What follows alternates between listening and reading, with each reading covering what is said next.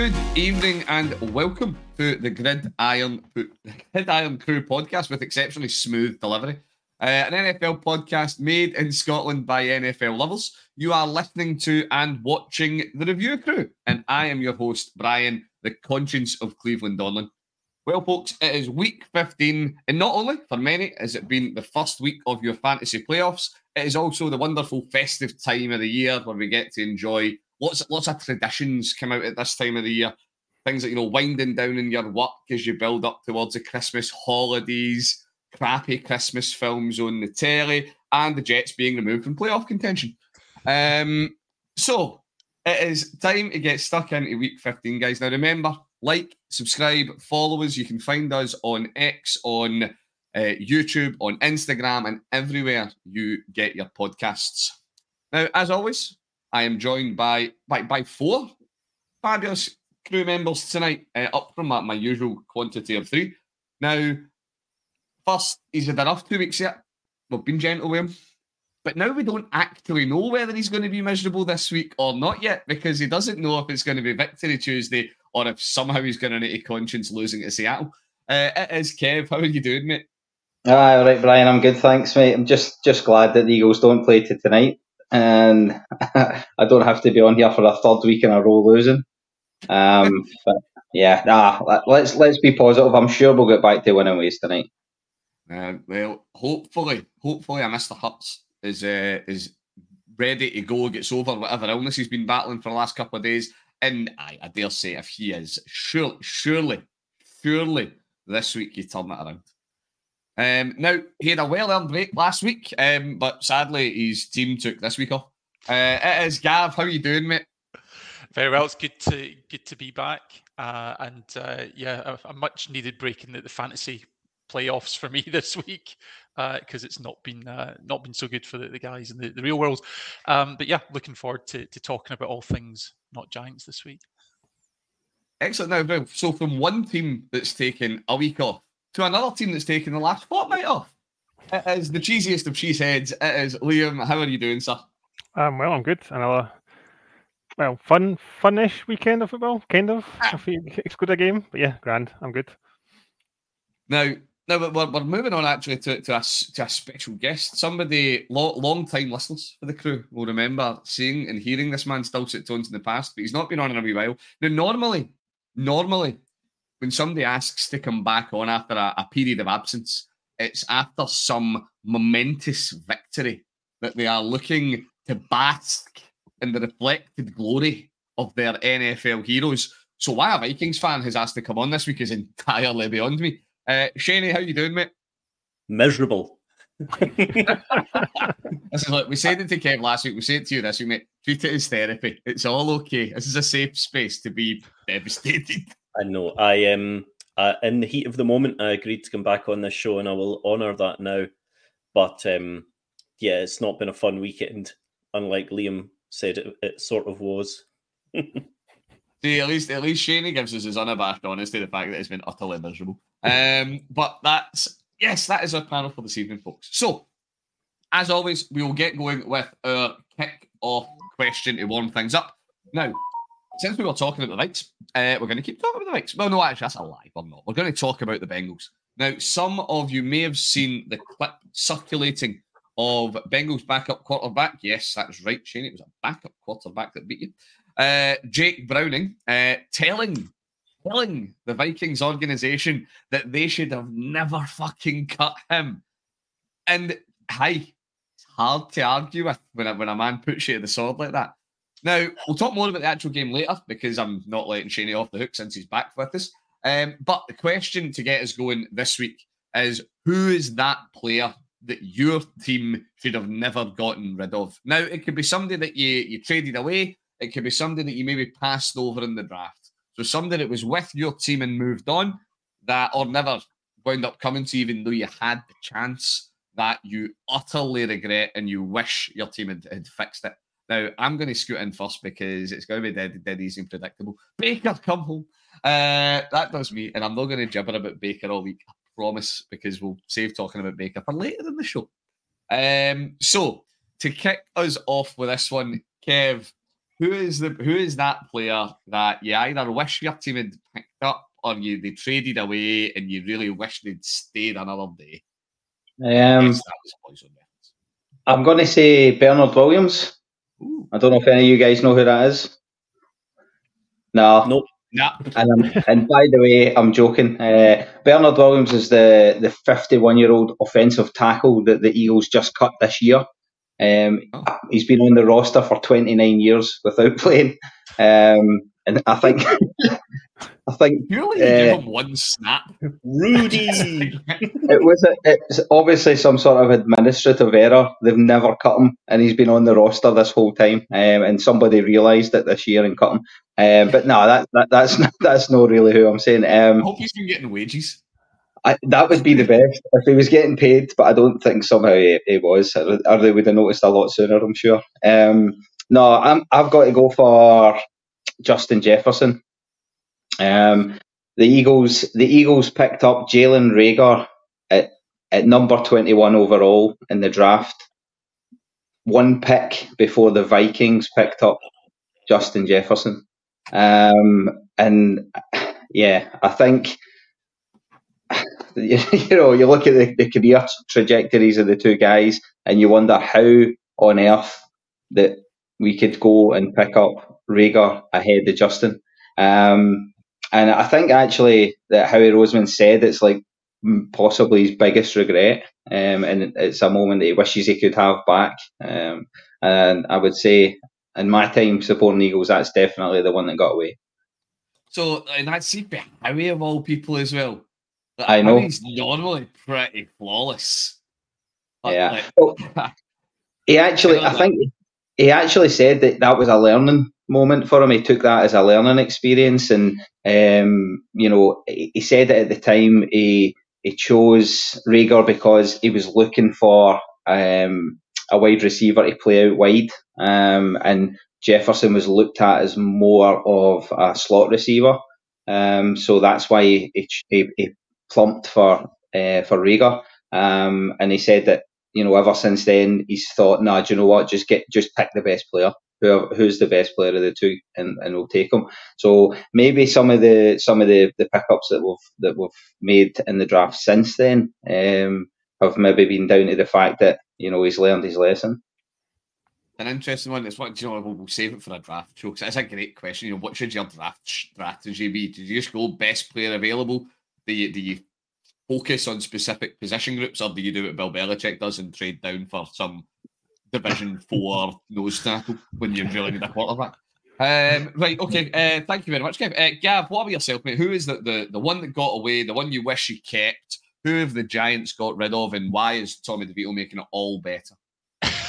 Well, it's probably thrown a bit too much shade to say Kadarius Toney is not the answer to this question. But no, I guess the spicy take in this one would be let's go back to the 2018 draft and the Giants picking number 2.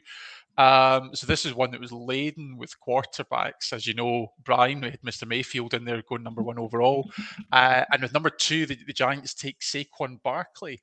However, down at number 7, Josh Allen. Ooh. And obviously, Giants would go on to pick up Danny Dimes next year at number 6, one spot higher. I mean, Saquon's been a servant, but actually, I think if you look at the trajectory of both men's careers and also the kind of, the life expectancy of an NFL running back, I think it's a controversial one, but I'm saying actually, Josh Allen in that 2018 draft would have been a good pick at number 2. That's so interesting, because it's like fan favourite, Saquon, absolute fan favourite, or franchise pillar of the franchise to build around. Who even was the Giants quarterback in 2018? It was still Eli. It was still right, okay. Yes, it was still Eli, and Eli would start the following season, but they would bring in Jones partway through. Oh, what could have been? Right, Shaney, we will come to you, sir. Who's the do you know, I know exactly what you're going to say. I suspect I know what you're going to say. Who's the one that got away? not so much a one that got away, but one that we let away. At the time, at the start of the season, I thought it was time to ship Dalvin Cook. And he's not had a great time at the Jets. He's not really getting the opportunities because of Breece Hall. But look at our running back room right now. Alexander Mattison has just not lived up to the expectations. He was a great backup. He's not a number one runner. Ty Chandler had a good weekend on Sunday there. So hopefully that's our first 100-yard rushing game of the year. Did you know that? All year. Right now, do you mean, right, so this is where this would totally box my brain. Do you mean like individual player with 100 rushing yards, or do you mean 100 total rushing yards? Do you know, I don't know off the top of my head, but I actually think it's a lot. There's one for everybody in Twitter. We can fact check that and come back to it. But it's hard to imagine that if you put Dalvin Cook on a 1 year that he was happy with and we kept him, that he couldn't have done better up until now. It would have. So would have been, I thought it was time to let him go, but in hindsight, it probably was, but the way injuries have gone and the way Mattison hasn't performed, would have been nice to still have him. And you would have got another year out of the Falcon Hoof jersey. Yeah, my jerseys would still be valid. Okay, I see that. It's always a tricky one because running backs are such, as Gav kind of alluded to, the shelf life of a running back. Like they don't age gracefully. Like they have a point where they just go, and you're now awful. So it's you want to sell before you get there. And to be fair, is Cook ever going to get anything back after this year in New Jersey? I'd hazard, I guess, no. Nobody's going to give him any money anymore. So yeah, he's well. Oh, what could it be? Right, Liam, round this one off for us, mate. Who the wonderful people of Green Bay? Who is the one that you either let slip through your fingers or that you didn't take advantage of being able to grab when you had the chance? So I was kind of thinking about that, about this, and I was going to go down the kind of draft line because apparently we missed on TJ Watt. We didn't take him or Higgins when we didn't draft wide receivers for Rodgers. But I think I'm going to go back to another wide receiver when we let Adams go to the Raiders. One, because I just bought Adams jersey and then he got traded. So that was great. We just decided to cut bait with another great receiver just for Rodgers to have no one to throw to for a season before he left. So that was good. Good ploy. So what you're telling me, Liam, is that you have concerns about Green Bay's attitude to wide receivers? Not so much now. I'm actually quite happy now. But, in the past, we'll come on to that later. But yeah. See, this is where we should really have had studs on if we were going to talk wide receivers. I genuinely think anybody could get a game for Kansas City at wide receiver at the moment. Right, okay, thank you very much, gents. We are going to get going. We're going to get stuck into actually reviewing some of the matches that we have seen over the weekend. Now, I promised that I was going to make him dwell in misery and I was going to make him face up to it, and I am. So, Shaney, the floor is yours. Talk to us all about your beloved Vikes at those pesky Bengals. I can't believe you're starting with me for this. Yes, Let's get it out of the way then. So I only caught the fourth quarter and overtime of this game. The rest of it, I was getting text updates from you lot, and it seemed to be going quite well. We entered the fourth quarter 17-3 up. All right. We'd had some shaky interceptions, a few sacks on Nick Mullins, but I thought, it's all right. Brian Flores and the D, they'll get us through. 3 touchdowns later to the Bengals. Well, 2 touchdowns later, and then it was 17 all. Brilliant. And then we put one in with, 3 minutes something left on the clock. Yeah, I thought, just hold them. Thanks for having exact figures available. I thought, we'll hold them at a field goal. Just hold them at a field goal, no problem. We'll come back to field goals. Yes, and then who was it? T. Higgins made an absolute belter of a grab, 24 each, overtime. And then we talk about both teams got a possession, didn't they? Yep. And then it was next team scores. And what are we? We come up, third down, third in inches. The chains were out, and we attempt a tush push at what would have been not a murder, not a really difficult field goal, but it would have been about 50 yards or something, wouldn't it? Yeah. You got the figure there, Brian? Not for that, but it wasn't far out. Pushing 50 yards, and But 52, the Vikings, I think. Yeah, it was at the Cincy 42 when you failed the tush push. we don't have a great track record at winning games on field goals, but Greg Joseph was the man that bucked the trend. I wanted to kick it, but Kevin O'Connell thought brotherly shove, and it turned out to be a brotherly pat on the back. Third down. I know, brotherly massage. So fourth down, and you can see on the sideline, Brian Flores is screaming at Kevin O'Connell to kick it. You could probably hear me in Minneapolis screaming from Scotland to kick it. And we go for another brotherly pat on the back and do not make it, and absolutely throw the game away. And I think, so I read this stat. I'll need to find my source again on this. I think it was ESPN, but that's 3 out of the last 4 games we've been in a winning position with 2 minutes to go and lost. See, that's the kind of stuff that I find really interesting, because that's like the Browns for years being in that position, and then Brown's going to Brown and we lose, and there's all that. The mental side of it, that like digging yourself out of a hole. It's the kind of things like, I'll say it because it needs to be said. It's the kind of things that like historically teams like the Steelers would do, or teams like the Patriots would do. When they look, it seems like for most of the season, the Eagles have been doing, where they look like they're in a really dicey spot, and then they just find a way to win. Or when you are a Vikings fan, or laterally a Browns fan for a long time, you find a way to lose when you've got victory assured. It wasn't easy to lose that. We, I know, we pulled that one out the bag. You had to let them come back, let the Bengals come back in with 3 fourth-quarter touchdowns. You had to have a porous defense that collapsed in the fourth quarter, and we are, going into the game, I think we were number 1 defense in the league, certainly top 3. Yeah. Mm-hmm.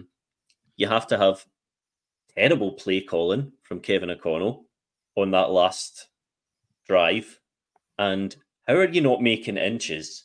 Why are you doing a brotherly shove, having a wide receiver doing the shove when Ty Chandler is on the game of his life and he's got 4 inches to make? Just, it was an absolute tragedy of errors from us. And I've got beyond incensed, like disappointment, and I'm now at critical disappointment. I'm analysing my disappointment in great depth, and it's just Vikings, isn't it? It's murdered being a Vikings fan. This is why you can't have nice things. But I think what we do need to acknowledge is that first quarter, 7-3 Vikings. Second quarter, 0-0. Third quarter, 10-0 Vikings. Then Shaney turned on his television. 21-7, 3-0. So all this blame for Kevin O'Connell, all this blame being passed out. If you had kept the TV off, all I'm saying is it could have went so differently. There is one other. If you don't want to blame Kevin O'Connell, that's fine. We can blame Kirk Cousins, right? How dare he get injured just when I started to warm to him a wee bit? And in fairness to him, you don't lose games like that with Kirk Cousins. Well, no, I hate to say this, but I actually miss him a wee bit. Oh, right. Could somebody get T-shirts made of that? Could we get that? Mugs. It's definitely going to be clipped for X. That's a tip for X right there. For posterity. I suppose, right, so tell you what, so this was my big question mark of the game, and it is all about that brotherly shove at the end, because it has to be. That's the play that lost the game. Chandler was at 132 yards. Yep. 132 rush yards. It's 4 inches. Yep. Why? That's like, that's the bit that doesn't make sense to me. And even put him in at quarterback. Liam the wind him could in blow you position. over. The wind could blow you over 4 inches, but no. Oh, he- yeah, he it was only- something else. Although you know, I'll put this out to the other guys because you were obviously very disappointed at your Vikings. But I am going to say that even as a Browns fan, I'm quite enjoying the Jake Browning experiment that's going on in Cincy. I don't know how other people are feeling about that. This guy's came in and he's playing really well. Like who knew that he was sat there? Because again, it's a point that Stu has laboured loads on the pod. How he was really, really devastated and upset about how Cincinnati didn't address backup quarterback, right position I mean. And Browning's actually stepped up. So, well, he's not. He's still a backup QB, but he's better than most backups have been. So I don't know what you guys have been thinking about the game in general. The Bengals managing to pull something out. Now, obviously, it was backup QB v backup QB, and it was two teams with very similar records going into the game. So you know, I mean, they were both in, despite the issues they're having, good spots. But I don't know what are the big takeaways of some of the rest of these had for kind of watching the bits of that you've seen. I think I was going to say that bit on Browning. There was, I think, the final quarter he was without Chase.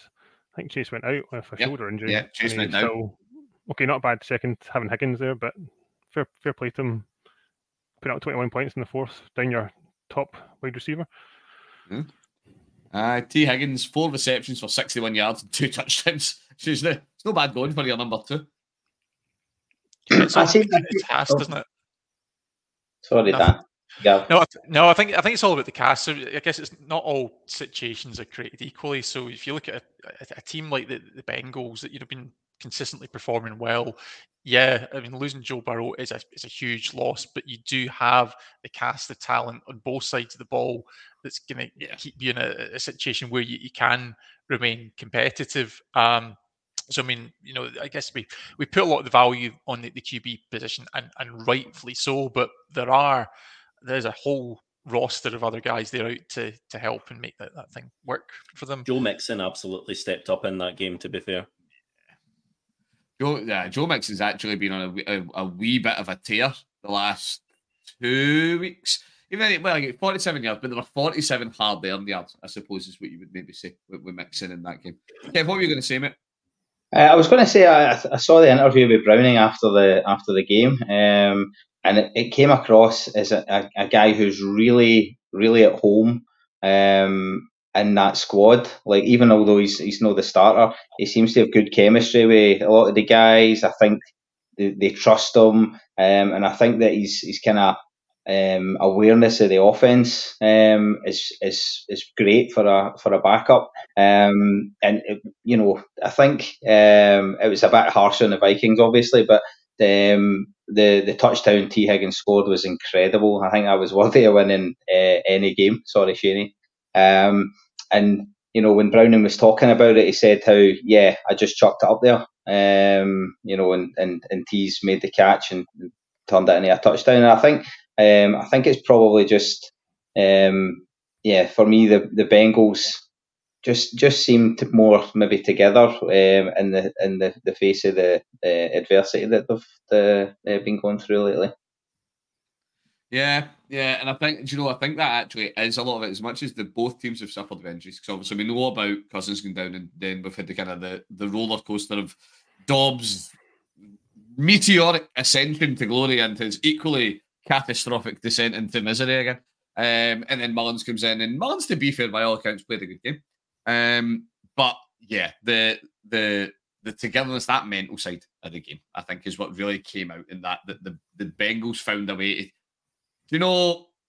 Sorry, Shane. The Vikings found a way to lose that game. The Bengals didn't find a way to win it. At the end of the day, when you go, when you hold a team to a 3 and out straight off the rip in overtime, you need to finish that. You can't hold a team to 3 and out and let them back in. But that's the way it is. It's, to be fair, we're still talking about two teams that have got playoff aspirations, however likely or unlikely they may be. Vikes are sat there 7-7, Bengals are 8-6. The AFC North is an absolute monster of a division this year, which gives me great anxiety. More about that later. We're going to move on. So we'll move on. It's our second homer one of the evening, chaps. Liam, Now, I approve of this matchup purely because Baker was awesome. And for the benefit of those who are listening and not watching, as we are seeing Shaney don his Green Bay Sucks patented Vikings colour cap. Liam, talk us through it, mate. It wasn't a great... Well, do you know, it wasn't a bad evening for your boys, but it wasn't a good one. So, well, I thought I'd start that with your fandom of Baker. A nice stat for you. He went 381 yards for 4 touchdowns, and he was the first QB ever to have a perfect passer rating in Lambeau Field. So that's another fandom fact for you to add. Rodgers never do it? Sorry?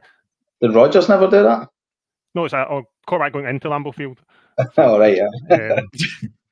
Rodgers still good. He can come back with the Jets. I put that in more context. I think week 13 and 14 of this season, he only made 48% of his completions. So yeah, just turned up this weekend. So, but yeah, it was. Thankfully, it was not about our offense. It was just all about our defense being horrendous. We just couldn't get off the field. Basically, was the summary of the game. I think every single drive, I was sitting there watching the game. Just you're like, another third down. Yep, they're going to convert it. Second and long. Yep, they'll convert that. So it was just horrendous to watch, and for our defense, I think on third down, the Tampa converted 7 of 11 third downs, 1 of 1 fourth downs. That was just basically the summary of the game. And it was, for once, we actually kept Rashad White, relatively in check. We only gave up 99 yards on the ground after last week when we gave up 200 yards to Barkley and Tommy DeVito. So that was a plus, but we just couldn't defend the pass.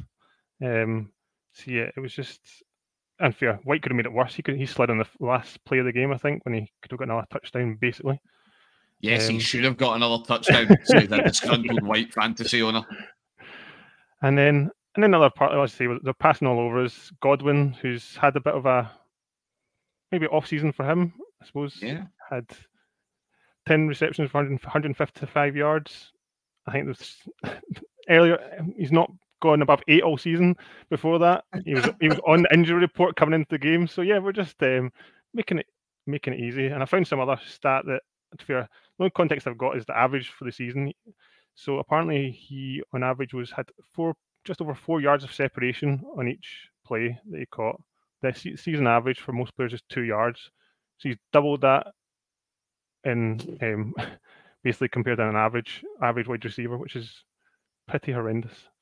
But yeah, we just couldn't get off the field. Tampa Bay punted once, which was in the second quarter. I think overall they went field goal, fumble, touchdown, punt, field goal, touchdown, 3 touchdowns to end it. And I think the drive right at the second of just before the halftime, where we gave up the field goal, kind of summarised our play, where we got into 3rd and 3. They converted that, and then later on in the drive, they're 40 or something like that, and they're on the 2nd and 29, and then they got 24 yards from Godwin, so to hit the field goal. So yeah, it was a bad day at the office on defense, and now it's just they're all shouting at the rooftops about our defensive coordinator now, whether he should stay or go, Joe Barry. So we shall see. About 3 games left, you can't really see him moving on, I don't think, at this stage of the season. Yeah, it was not a nice watch in defence. But on better sides, quarterback play was actually all right. Our side of the ball. Love did pretty well. Love made some good throws. It was kind of encouraging overall. He made some nice, in the Reed touchdown was a great throw for the touchdown in the corner of the end zone. And we did, I suppose we're coming into the season, we've kind of said this many times on the podcast about seeing Love make progress, make our offense, our wide receivers that we touched on earlier, kind of shown progress to kind of step up. And to be fair to them, they did all right. You know, I couldn't really complain about the offense. It was just our defense. But it was when it was that. It was as you mentioned yourself, mate. You had that bit where, you know, I don't normally do this, but I'm even going to run through the plays because it was that mental. So we're starting up. We are 1st and 10 at the Green Bay 33. Mayfield gets sacked for a loss of 9. So we're 2nd and 19. Incomplete pass. They pick up a holding penalty. So they go back another 10. And then you're 2nd and 29. And they convert.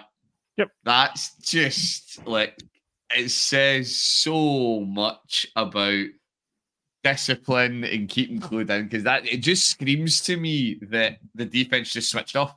I know. They just went, right, we are second and 29. This drive is dead.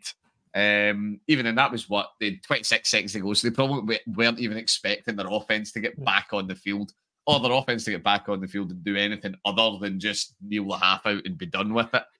Yeah, and I never thought. Yeah, I'd never thought I'd be jealous of a Browns fan with their defense. I don't think so. Aye, defensive. But yeah, it's been like this a lot of the season. Even last week, I know Gav thankfully missed last week for my save me. But we like, even last week we got a last minute touchdown with like 2 minutes left on the board, and we just let them, the Giants, run down the field and get the winning score. So it's not been pleasant to watch in defense. But we'll take the offense traveling up and down the field a bit, and apparently we've still got a 90% chance of playoffs if we win out the next 3 games. So that's just easy peasy. That'll be fine. Well, you would honestly think that we compared notes. So on that exact note, because your next game, this is even more convenient that Shaney's on. Your next game is against the Vikings.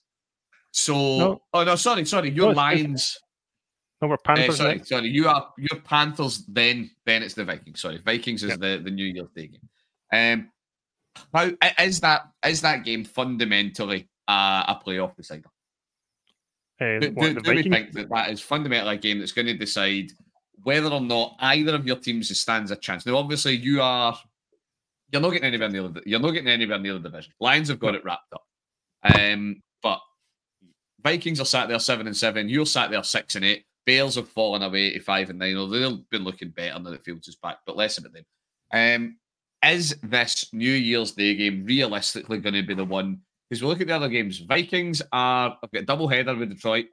You've got the Panthers, which surely to Christ you can beat Carolina. And then the Bears' last game of the season, when the Bears are probably done and dusted. They're probably not going to be running anything serious, so you should be picking that one up.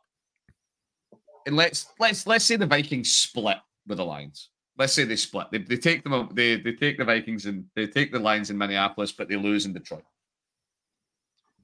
All of a sudden, that game on big rivalry. Where even is it? Is it at Lambeau or is it?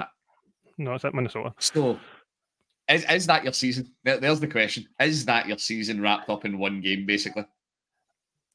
In essence, yes, but I won't lie. I've got the total fear about next weekend against Carolina since they won this weekend. So, but yeah, obviously you expect us to win next. Well, you'd like to think we would win next weekend. And yeah, obviously we have to, I think, basically win out. I think to have a chance. And to be fair, though, in some ways, I kind of touched on this a couple of episodes ago as well. Do we want to make? And that sounds crazy as a fan. Do we want to make the playoffs? We've now fallen back, so we've now got the 11th pick in the draft, I think, around about that mark. So do we just take that pick or round about that pick and just build on next season? Because realistically, if we get into the playoffs, we're there, great. It'd be amazing to be there, but we're not in the mix to go far. And this was never a season for that. It was never a season to really push on. We're never going to the Super Bowl or anything like that, realistically. So. Can I ask though, Liam, see with the amount of rookies and second year players that you've got, do you not think it would be good to get post season experience for those guys this year rather than just trying to get 4 or 5 picks higher in the draft? I know. These arguments all round. I suppose I think it was a fact to put on the commentators. I think we are the team who've thrown the ball to the most rookies in a season, or different rookies in a season. Some fact about that, I think. So I think it was like the most rookie touchdowns scored in a game by a team or something. And to be fair, we've also dealt with a lot of injuries. Like obviously we were without Jones, we've been without Watson, and we lost Musgrave as well. Our tight end we drafted in the second round, whereas this game Kraft came in and did put on a good show as really he was coming in as our second tight end in the season. So. It's on offense. The weapons are getting better and better. So and Love seems to be okay. Do we crown him yet? as the long-term fix. Who knows? But that's definitely for next season. We'll see. I think you can only be positive from what we were looking for from the season. We've definitely shown progress there. So, but whether we can get a defense to help out would be useful, shall we say? See, as a fan of someone that's improved to a frustrating 5-9 record in the last month, I think the thing is you've got to say that I get when fans want to kind of look at the draft, but when playoffs becomes a consideration and the state of the NFC, the Packers are alive and well in that playoff conversation.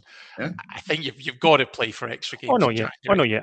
I would rather be in the playoffs, but I suppose it's an interesting thought. I suppose the other thing, going to the draft picks, talking about a defense, we've invested loads of first-round picks into that defense, and look where it's got us currently. So yeah, that just goes to show you can have great draft picks, and it doesn't always pan out. So yeah, you'll take the wins where you can get them. If you can get into the playoffs, great. But we shall see. Well, do you know? So right, Shane, we'll kick a kind of similar question at you, mate. So you're right. Currently sat 20th in the draft, 7-7.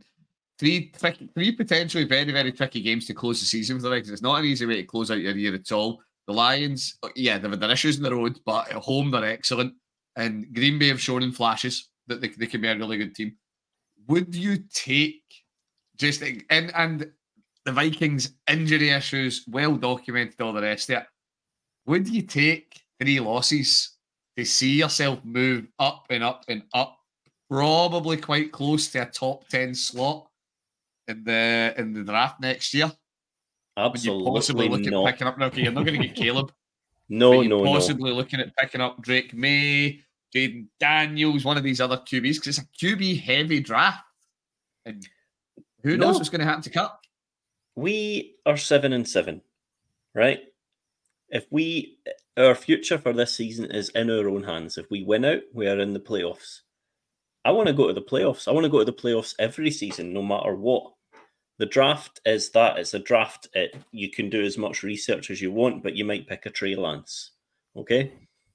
I want to go to the playoffs. I want to beat the Packers. I want to beat the Lions twice. I don't think that's going to happen, but I'm here for the football, not for next year's draft class. See, this is why we're all fans and not GMs. So, no, I say that. I think I'm a GM get caught saying that stuff, but we're actually gearing up these games to boost our draft choices with 3 picks. I think they'd possibly be out of a job quite quick.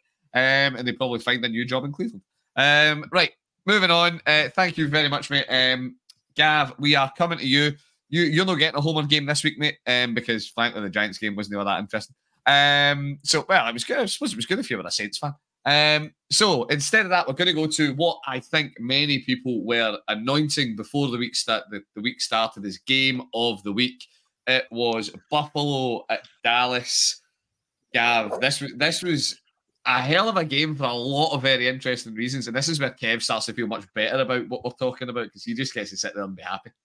Yeah, I was going to say. I mean, I think that this was actually on Fox. It was actually America's game of the week last night, and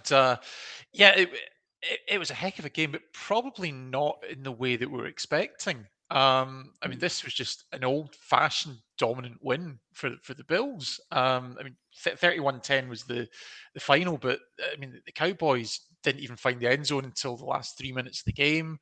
It was 21-3 at halftime. And I think the real story here is overall, the Bills 266 yards on the ground.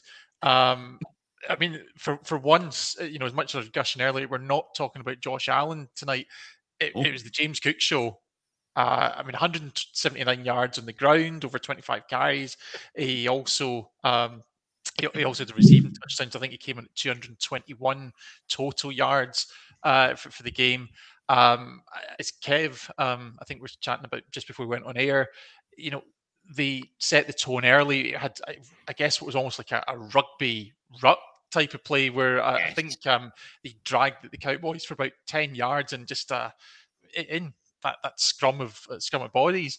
And it was like that the whole way. I mean, it was actually Latavius Murray with the open touchdown, only 3 yards out. But again, he seemed to have been wrapped up for no gain and just kept driving the legs, powered in. and the Bills really just kicked on from there. I have to say that the Cowboys, they had one turnover, so they didn't make a ton of negative plays throughout, but they didn't really get any momentum. I mean, Dak overall he was 21 of 34, but only for 134 yards on the day. Cowboys only managed to actually lay a glove in Josh Allen once. Even at that, get a wee bit of generosity from the refs as he kind of blew the play dead as he was escaping from the sack. But yeah, I mean, we've seen the Bills. I think they probably returned a fork to us in the post for the performances over the last 3 weeks because, they are very much alive and well in the playoff hunt now. I mean, obviously, I think that really started, first of all, when they went to the Eagles. And yeah, they lost in overtime, but I mean, they really gave Kev a bit of a scare. And then obviously, since then, they've gone to Kansas City, picked up the win. And I mean, last night, if you're going to say there's a bit of luck with the win at Arrowhead, there was no arguing who the better side was last night. And what's really interesting now in that AFC East is to actually look at the running for the two teams there. So the Bills in the next 2 weeks have got the Chargers and the Pats. Now, Miami, on the other hand, have got to play a very hungry Dallas side, and then they go to the Ravens. And that sets up a head-to-head between the Dolphins and the Bills at Hard Rock in week 18. So there's still, I mean, I think that the Bills are looking good for the playoffs. They might still need a couple of results to go their way, but to actually get the division, but it's not outside the realms of possibility. So yeah, the really interesting one with the schedule, because would anybody be particularly shocked if we hit week 18 and the Dolphins are sat there 10-6 because they pick up losses to the Cowboys, they pick up a loss to the Ravens, and the Bills are sat there 10-6 because, yeah, as you say, it's the Chargers, and the less said about them, the better. Kev can talk to us about them in a minute and the issues they're facing, and then everybody's seen the absolute. I don't even know how to describe New England this year. I'm genuinely lost for words about how poor New England are this year. So those are two games that, not like, talking as, I'm not a Bills fan, but talking as a fan or anything like that. They're just two games that the organisation's looking at and going, we lose them, that's an upset. That's something wrong happened. As opposed to the Dolphins, who are looking at their two going, these are Super Bowl contenders we're playing. We're sat there up against teams that are looking at the postseason and they're not there to make up the numbers. Ravens are looking for that number one seed in the AFC. Cowboys, yes, they didn't do well last night, but they are looking for that number one seed in the NFC. And I'm sure Kev will have something to say about that idea later. But it's this again, we were talking earlier about that Vikes Green Bay game, that's going to be a big decider. This could be an absolute decider of who's going to make or not make the playoffs potentially, because the AFC in general is really, really strong for playoff teams. It is, okay, I don't see it as likely, but it's possible a 10-win team doesn't get in. So, look, what do we think? Who do you think? So, tell you what, end of the year, put it in the room. Who tops the East? Who's it going to be? Is it going to be Miami or is it going to be the Bills? Who wants to jump in? I'll jump in first. Go for it. I'm giving it to Miami because there's stuff in the Cowboys next week. And this comment is in no way brought to you from an Eagles fan. Well, this is what we were talking about before we came on here. Next week's game is going to be hilarious because, as we keep saying, Miami can only beat bad teams and Dallas can only beat bad teams. What happens when they meet? Is it 0-0? Calling it now. Get the mortgage on it. 0-0 game. I know we're talking about the AFC East here, but the other thing to think about is that game is in Miami, and the Cowboys are unbeaten at home. They're now 3-4 on the road, which that's a big consideration for when they go down to Hard Rock. Admittedly, in the fairly mild weather you'd expect, but the big thing for the Cowboys is Dak said after the game, Cowboys had actually clinched before the game kicked off for a playoff spot. But this is a team that's focused on achieving more than just getting into the playoffs. I've got to say, they could really use a home game, if they're getting into the playoffs, because the signs aren't looking great when they travel. Liam, what about you? What do you see? How do you see this shaking out? Because this is a division it's a division of two halves. The bottom half, it's meaningless, but the top half, it's interesting. No, yeah, I think it's, as you kind of alluded to, it's going to be an interesting run-in, and as Gav said, obviously the Cowboys have only got one home game left, and it's against the Lions, which, okay, the Lions have been up and down a wee bit, but they can certainly put up a score on a week like this week. So it won't be an easy game by any stretch, even if it is the Cowboys at home. It's not, and then they end with Washington, which another divisional game. You never know what happens in a divisional game, though. To be fair, so yeah, it's. Yeah, Who's taking? Go on, make a decision. Don't be a coward. Who's taking it? I still think Miami will take the division over the Bills. I think overall. Right, we'll get 2 for Miami. Gav, I'll come back to you for yours because you didn't give me a decision. Shane, what were you saying? What's your big take on the East this year? So let's just move towards the business end there. Simplify this a wee bit then. So week 18, Ravens are playing Dolphins. Weeks 16 and 17, the Ravens have got who? Ravens Pats games. So Miami. Ravens. So the Ravens. Bills. Who have the Bills got? Yeah. So Bills are going. Yeah. They've got Chargers, Pats. Then they finish out with the Dolphins. Right. So you've got Chargers and Pats, and the Dolphins have got the Cowboys and the Ravens. Yep. Well, I think the Cowboys are going to win, and I think the Bills are going to win both those games. But I think that the Dolphins will beat the Ravens, and that will get them. They need to win one of those two games to get top spot, and I think it's going to be against the Ravens. So I'm going with Kev. Right. Dolphins. Okay. Dolphins. Right, Gav, what are you? Are you feeling the fishy fun times? So I think we need to just check the maths here a wee bit, because the Dolphins are 2 games up. However, the Bills have already beaten the Dolphins this season. So if they win at Hard Rock, then that means that the Dolphins will actually need to win their other 2 games to still clinch the division. And I don't get me wrong, Miami is a good team and the Bills are on the road, but they are the team with momentum. You're right. I didn't address actually who would win week 18, Gav. Yeah. Out of the Bills and the Dolphins. And that's in Miami, isn't it? It is in Miami. Well, I've just put myself right on the line here. I think the Dolphins will take that as well.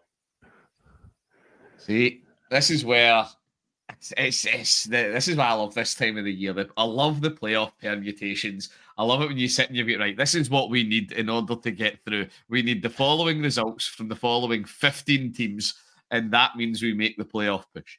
I'm backing the Bills. I'm backing the Bills here. Genuinely think the game with Dallas could go either way. I think it absolutely depends which Dallas turn up. Bills, I see them losing to the Bills at last game of the season, but I particularly see them losing to the Ravens, which galls me to say, because I really need the Dolphins to beat the Ravens if the Browns are going to take them off.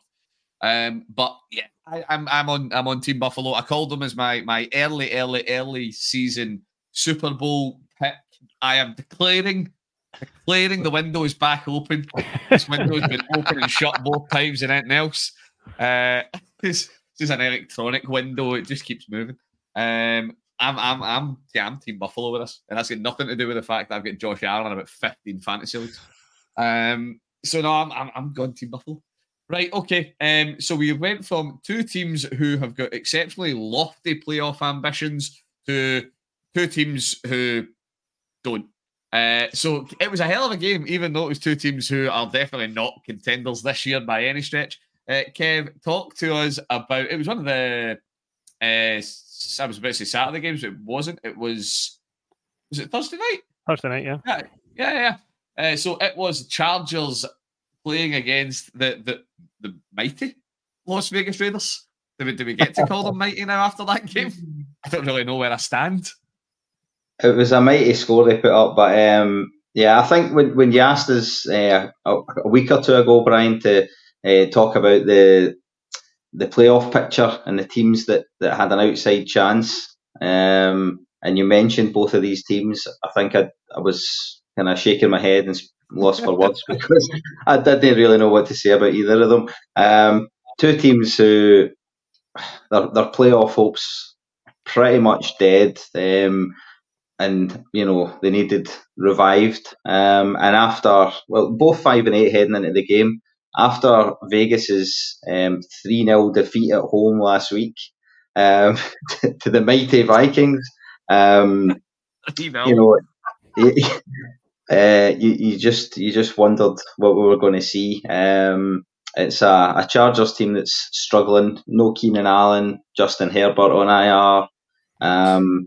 So I wasn't really expecting much, to be honest. And both backup quarterbacks. We've got Aidan O'Connell versus Easton Stick. Right, who could have honestly named Easton Stick as an NFL quarterback before that game, by the way? Could anybody honestly say that they could have said, oh, Easton Stick, he's a backup with Chargers? No chance. No. But, I mean, the tail of the tape for the two quarterbacks. So O'Connell was 20 out of 34 attempts, 248 yards and 4 touchdowns. Pretty decent. Easton Stick was actually 23 off 32 attempts for 257 yards, 3 touchdowns, and an interception. So looking at that, you would think pretty even game, or so you would think. Obviously, the final score ends up 63-21 to the Raiders. And it was pretty much, you would think the Chargers are going to struggle missing Herbert and Keenan Allen as well and a few other players on offense. But actually, it was, they did struggle a bit on offense. There was a lot of turnovers. But on defense, they were dreadful. So the game starts off. We had Zamir White punching it in from a yard after a long opening drive, and the Chargers get possession, fumble the ball. Stick fumbles on their own 40-yard line, turn it over, and then it's punched in for another. It's a 30-yard touchdown pass to Trey Tucker. From there, towards the end of the first quarter, another fumble. This time, Joshua Kelly fumbles running the ball, and they score again. And then, the start of the second, the Chargers finally look like they're maybe starting to get their game together. They force a punt from the Raiders, and the punt is caught and then stripped. Possession turns over on their own 25 or something like that, and then that's taken to the end zone again for another score. So from there, the Chargers were pretty much dead and buried, and they just struggled to get going on offense, and their defense just couldn't stop the Raiders. So I think there was 8 different touchdown scorers from the Raiders, which from a Raiders point of view, after that dreadful game last week, obviously that's the perfect response. The ball was getting shared around, everybody was getting targets, everybody was getting carries, and everything that they tried seemed to come off. So that'll be good for them and give them a big lift.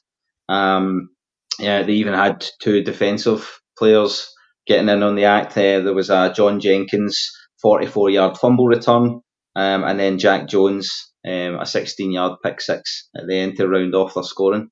So a great day at the office for the Raiders. Exactly what they needed after that shocker of a game last week.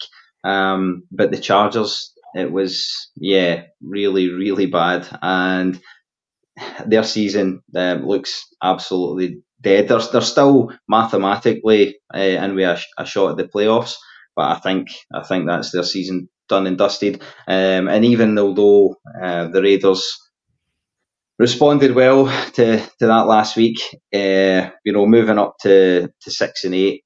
Realistically, I don't think that they've really got much of a chance still, but it will please their fans seeing a game like that off the back of the donut that they put up last week. It's one of the ones that for the coaching staff, you must reckon that they're like delighted. Obviously, you put up 63 points is magic. You must be raging, but you went the week before and you posted nothing for them. It's not like you're talking about it's a Patrick Mahomes-less Chiefs. So yeah, they struggled on offense. Then he comes back the next week, and yeah, it's all back and it all clicks. Fundamentally, the same two teams that went out, they've not had any massive injury concerns over the past week. So, don't get me wrong, yeah, the Chargers have got their injury concerns, as you mentioned. You've got Herbert, you've got Allen. They don't play defense. It's wild. But I suppose the big one for this for me, and I suppose it's one of these stats that coaches talk about a lot: turnover. And that is it. Turnover ratio in the game, 5 turnovers for the Chargers. They lost 4 fumbles. They chucked the 1 pick. Raiders, clean football. No turnovers at all. 5-0 in that ratio. This is when I chuck the Chargers defense a bone, I suppose. Even if you have got a defense that's playing well, if you are on the field so much, if your offense can't stay on, then what can you do? There's really, really limited. I suppose also when you're coming out onto the field, you're coming out onto the field on your own 40, your own 30 as well.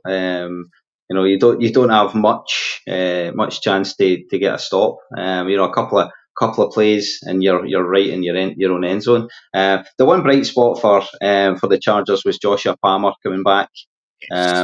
He's back off IR. He's back in the side. He scored a 79-yard touchdown, albeit consolation. When they're already well beat, but that's a positive for them. Right, I'll chuck this one out to the room just for a delightfully meaningless question. So, run-ins for the pair of them. Raiders, they've got the Chiefs, they've got the Colts, and they've got the Broncos. They are sat on, this is where I grab them again. So they are sat 6 and 8. Chargers sitting there 5 and 9. They've got the Bills, the Broncos, and the Chiefs. I don't think anybody would disagree that the Chargers are done. Do the Raiders have a chance? Is there a chance? Can anybody see it? Does anybody want to put their neck out there and say, I believe in Las Vegas in January? I would leave that window closed the way it is. No, I don't think you're going to get anyone to bite on that one. Nope. Under the bite. It was worth asking. If I can just take one quick other comment for this game. Kev called it out. Jack Jones did get a pick 6, but Jack Jones got a pick 6.5. I mean, that was a cornerback blitz that he just kind of swiped the ball out there, one hand on his quarterback. That was obscene. It was at some speed as well. It was rapid. I remember Blaz, it was one of the plays I actually did. I caught that live. That must have been, I must have caught that in Red Zone live. And it was like, the commentators at the time mentioned, it was like, that was as if he was in the offensive huddle.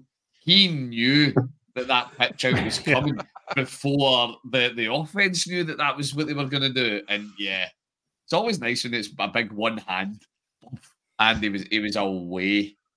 But yeah, it was one of those games we had to talk about because you don't see 63 points going up every week. Which, surely that was Scorigami. I don't know if anybody's checked that. I sometimes keep an eye on the Scorigami Twitter account. Surely 63-21 hasn't happened before. I'm going to say I think it probably has happened before just because they're multiples of 7. There's no weird safety in there. Yeah, there's not a safety or a missed conversion or something. Yeah, it feels nice round numbers, even if it is a rare one. I can confirm it was a Scorigami. Oh. It was. I've managed to find. Thankfully, the chart is very quick and easy to find, folks. So 2 minutes on Google, you too can check Scorigamis at your leisure. It was indeed Scorigami. So there you go. First time that one's happened. Right, okay. Thank you very much, guys. We are going to move on and we're going to put this week in the rear view. So, now, normally we would go around and we would talk about every single game. Rather than that, I thought we would just float it out there for just your general kind of thoughts. Because there were some of the games, how do I say this delicately, some fan bases? Some of your teams are irrelevant now. Yes, Carolina, I'm looking at you. So some of the teams are maybe not quite as much to play for anymore. That's maybe a nicer way of saying it. So rather than that, I thought we would stick it out there for bits from any of the games that we caught over the weekend that really jumped out at us. I'm going to be sneaky and jump in first to get my wee Browns bit in. And I'm not even going... No, I'm going to talk about that as well. So we need to enjoy at the end where Justin Fields actually connected with a Hail Mary. And that should have won the game. But Darnell Mooney thinks he plays for Kansas. With how he somehow spilled that one. I don't think anybody understands how he managed to have that on his stomach in the end zone right at that moment, and it's still spilled out, and the glorious Cleveland Browns walked away with the victory. But that wasn't actually the big moment for me in that game, because this is where, and I want to see if I can quickly grab the yardage of it. The big moment for me that it really told you something was the Bears going for a 4th down conversion when they had a reasonable shot at a field goal, and it was right at the death of the half. It would have been a 55-yarder. It would have been a big field goal, but rather than that, they went for the Hail Mary. And right, okay, it was technically picked, but nobody counts picks from Hail Marys into the end zone. Why not give your kicker the chance? That was I was watching that at the time, thinking, if I'm a Bears fan, I'm raging. At that point, it's a tied game. That puts you into the half. You're receiving the first possession, the second half, and it would put you in 10-7 ahead. Why are you trying to force that through? So yeah, that was I don't know how much of the glorious Cleveland Browns you boys caught, if any of the bits of that he's enjoyed or just enjoyed the thought of me being happy, because that's obviously what he's live your Sundays for. It's just trying to think of Brian inside in his house being happy with himself. It just means less messages. That sounds weird. Yeah, it just means less messages in the WhatsApp group because you're not complaining as much. I think that's all it summarises with it.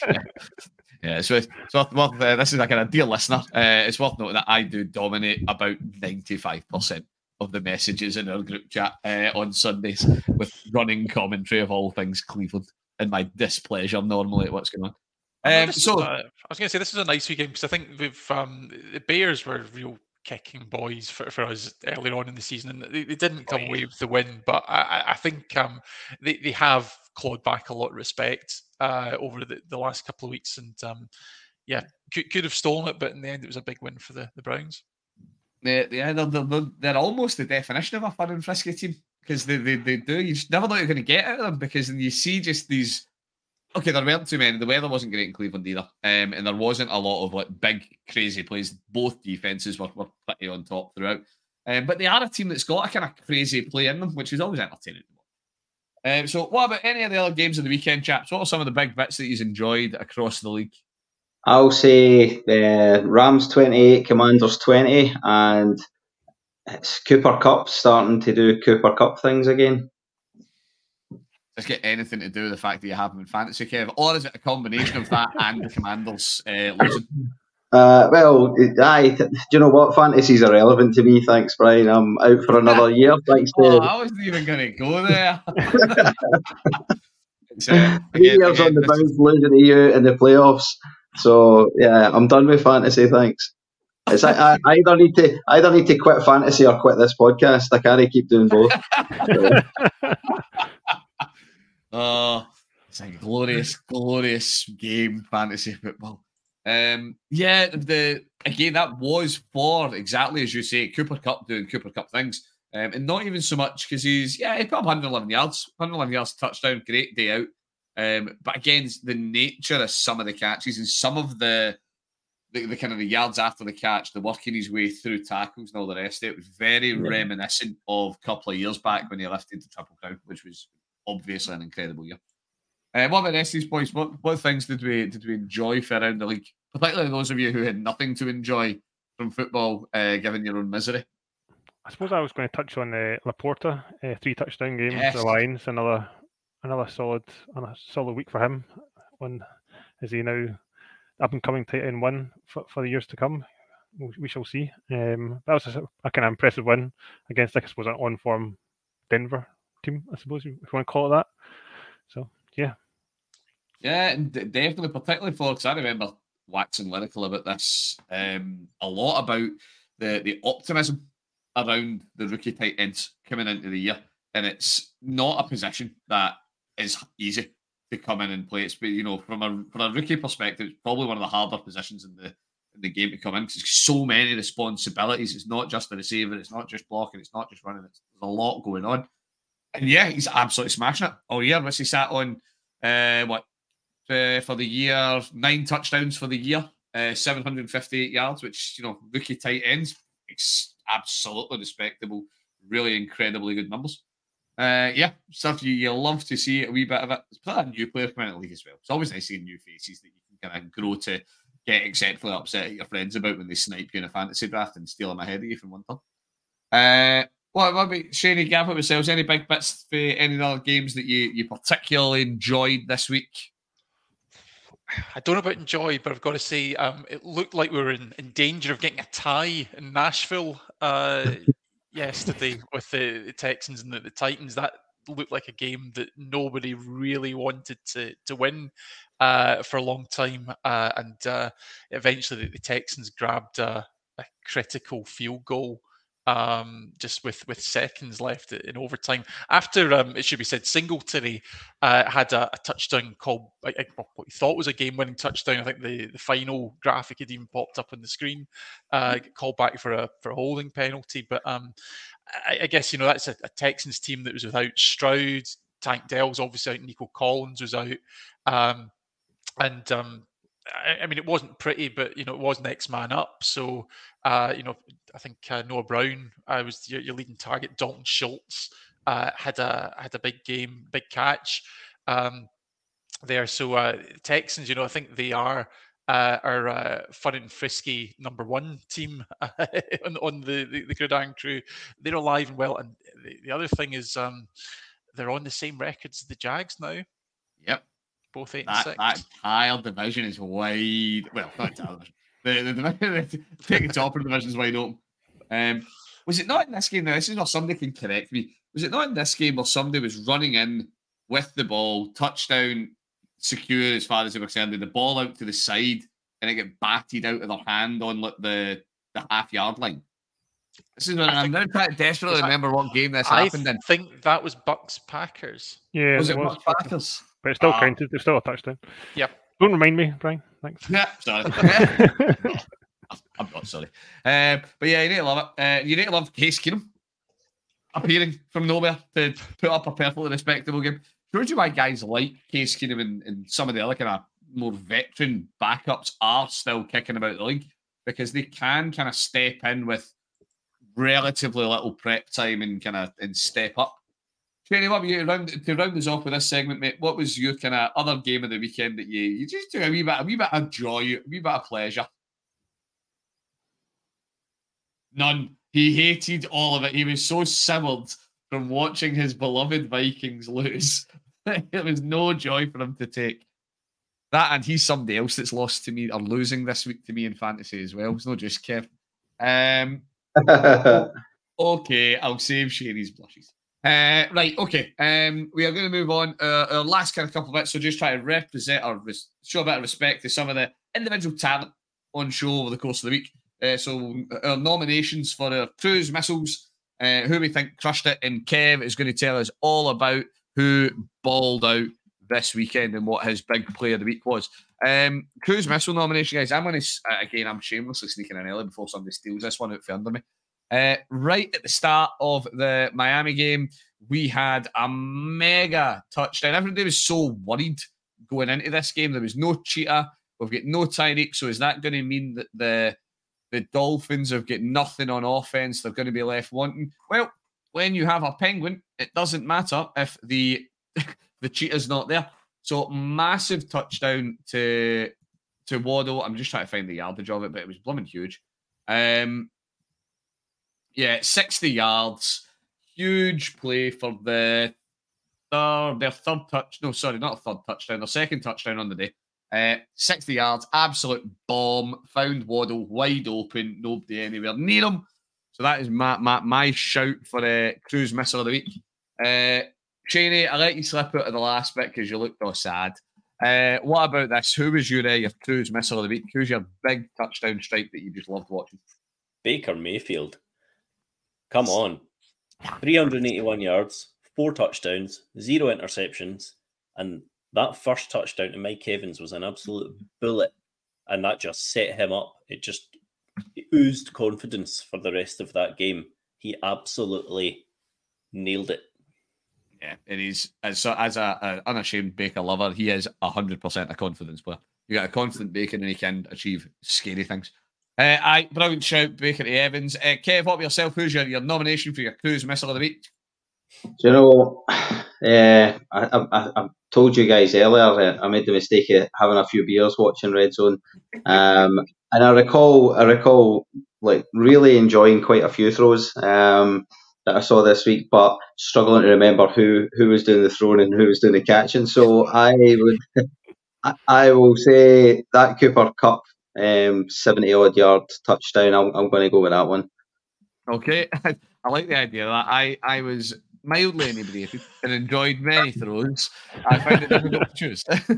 Gav, coming to you, mate. Your Cru's Missile.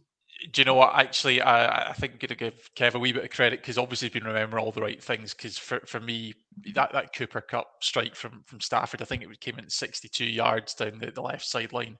It was an absolute bullet, and yeah, that's also my Cru's Missile of the week.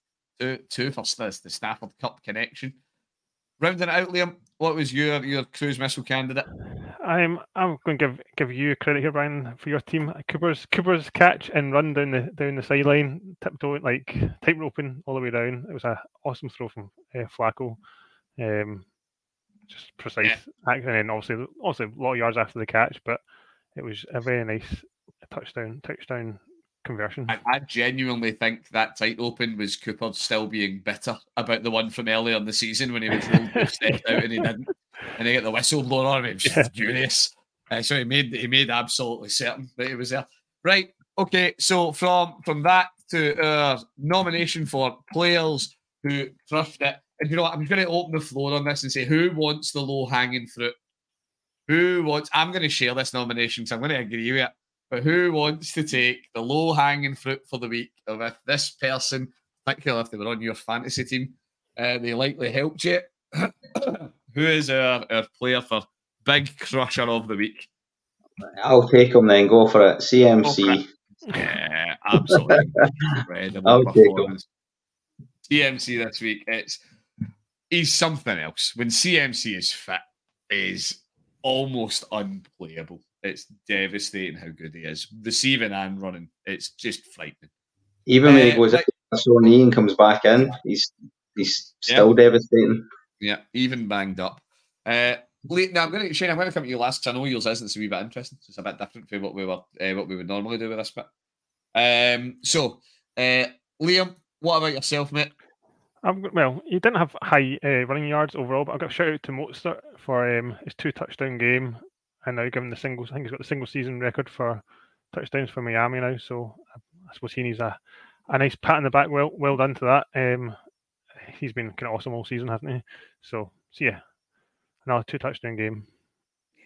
And I put him on my bench in fantasy.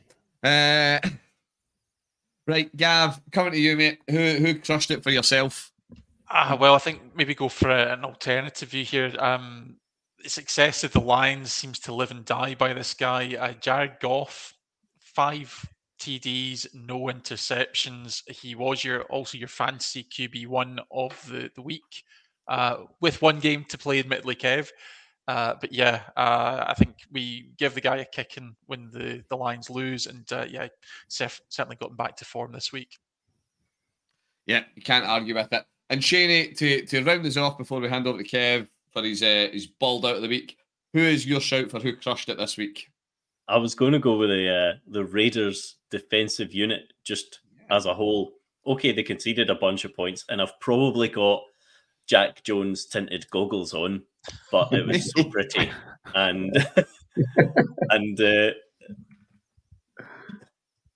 they had another fumble recovery as well, running for a touchdown, didn't they? Yeah. They're going to be flying high after that. I enjoyed it. Brought a smile to my face. They absolutely balled out. Yeah, that was everything. The Jack Jones pick was wild. It was so good. Right, okay, Kev. Over to you. 2 balled out this week. Yeah. So one of the many plays that I enjoyed this weekend that I still remember after I woke up and sobered up was the touchdown that was thrown to Devontae Adams by Jacoby Myers in that game that I covered. So a little trick play, which I always enjoy seeing. The ball was handed off to Myers, who then turned and chucked it into the end zone for Devontae Smith. So that was my balled out of the week. As a belt, I love a trick play. Like, it's one of the things about the league that's just fantastic when all of a sudden you've just got random players lining up in odd places. You know, right, what's exactly going to happen? We tried it once actually with Flacco and no one bought it. We lined Flacco up once at wide receiver, and funny enough, no one believed it was a reasonable choice. Right. Okay, thank you very much, guys. Right, before we actually wrap up, as always, it is time for our statistic of the week. And I'm going to chuck a bit of love Kevin Stefanski's with this one. So, the Browns are sat at 9-5. We have got a really serious shout of winning the AFC North, and it has been well documented that we're on our 4th quarterback of the year, which is an absolutely outrageously challenging thing for any team to have to deal with. But statistic of the week is not just to do with the quarterback being out. 26% of the Browns' salary cap is currently on IR.